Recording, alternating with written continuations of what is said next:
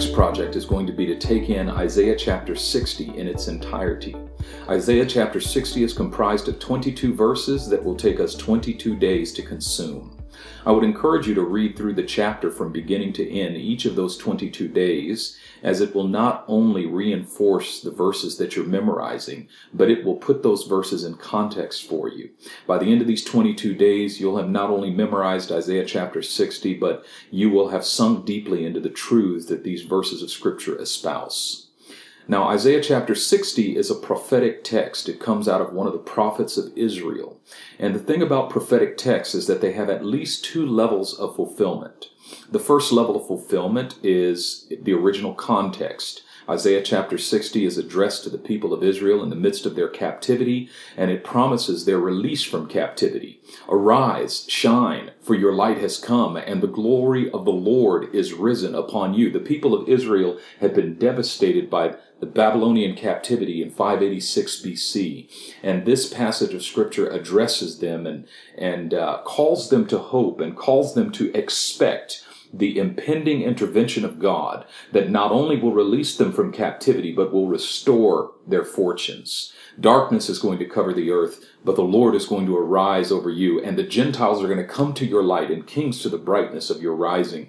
This passage of Scripture calls the people of Israel to awaken to the bright future that God has set out for them, that God has destined them for, much like Jeremiah chapter 29, verse 11 and following, where the Lord says, I know the thoughts that I have for you, thoughts of good, not of evil, to prosper you and not to harm you, to give you a future and a hope. He says in verse 13 here of Isaiah 60, the glory of Lebanon shall come to you, the cypress, the pine, the box tree together, to beautify the place of my sanctuary, and I will make the place of my feet glorious. The temple was destroyed in the Babylonian captivity, and Nebuchadnezzar razed it to the ground in 586 BC. But now God says that the glory is going to return, which indicates that the temple is going to be rebuilt, and the people of God are going to be restored to their place of prominence in the earth. The promises here in the chapter are astounding, and they continue to unfold, and they continue to deepen and deepen and deepen. And so we must be aware of the original context within which this prophetic passage emerges. But there's also another level of fulfillment, and that level of fulfillment has to do with the fact that all of the scriptures in their entirety, were written for our examples. Now, Paul tells us in 1 Corinthians chapter 10, verse 11, that all these things, speaking of the Old Testament scriptures in their entirety, happened to them as examples, and they were written for our admonition, upon whom the end of the ages have come. That means that everything that we find in the Old Covenant has its original context, but it's also written for our admonition, upon whom the ends of the ages have come. That means that there's a second level of fulfillment to the prophetic texts of Scripture. And that second level of fulfillment is within the life of the believer.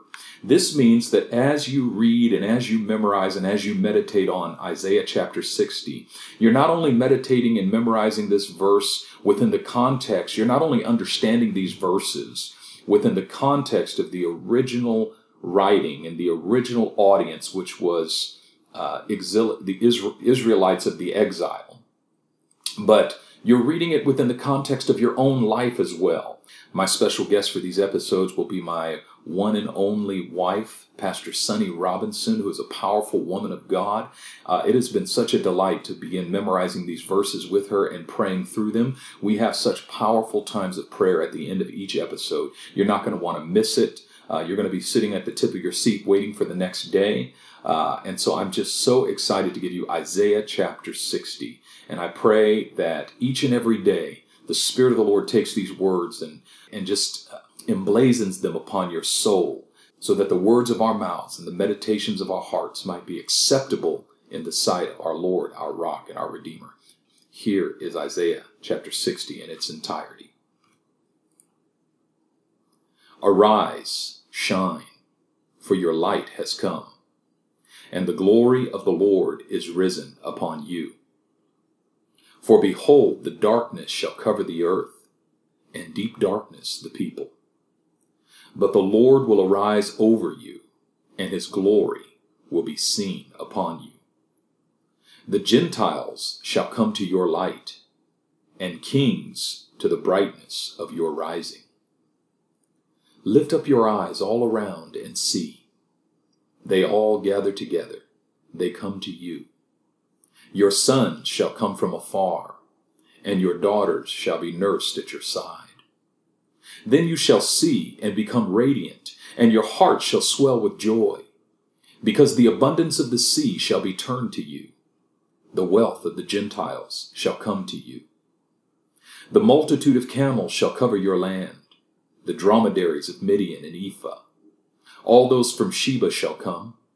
They shall bring gold and incense, and they shall proclaim the praises of the Lord.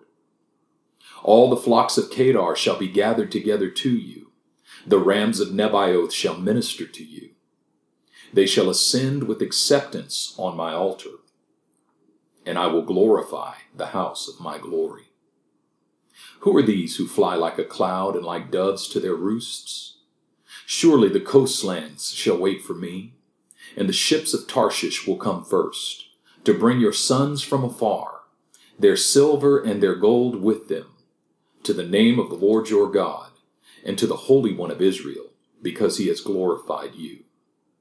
The sons of foreigners shall build up your walls, and their kings shall minister to you. For in my wrath I struck you, but in my favor I have had mercy on you.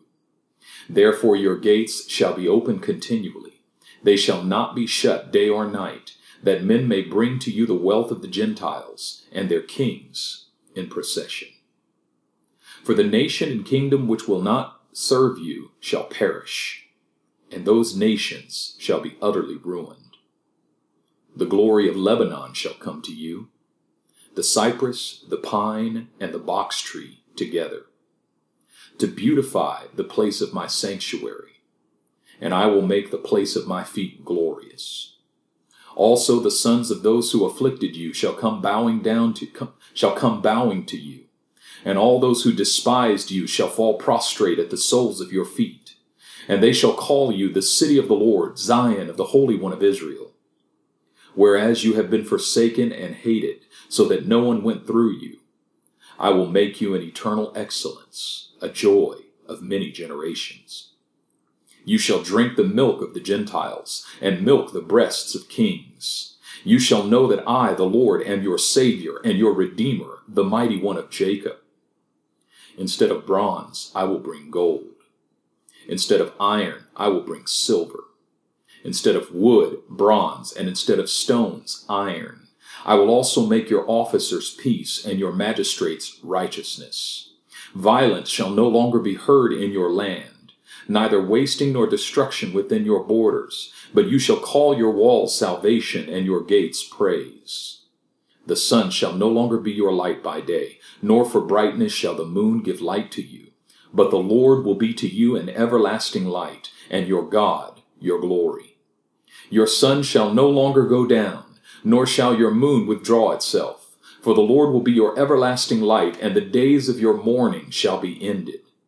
Also, your people shall all be righteous. They shall inherit the land forever, the branch of my planting, the work of my hands, that I may be glorified.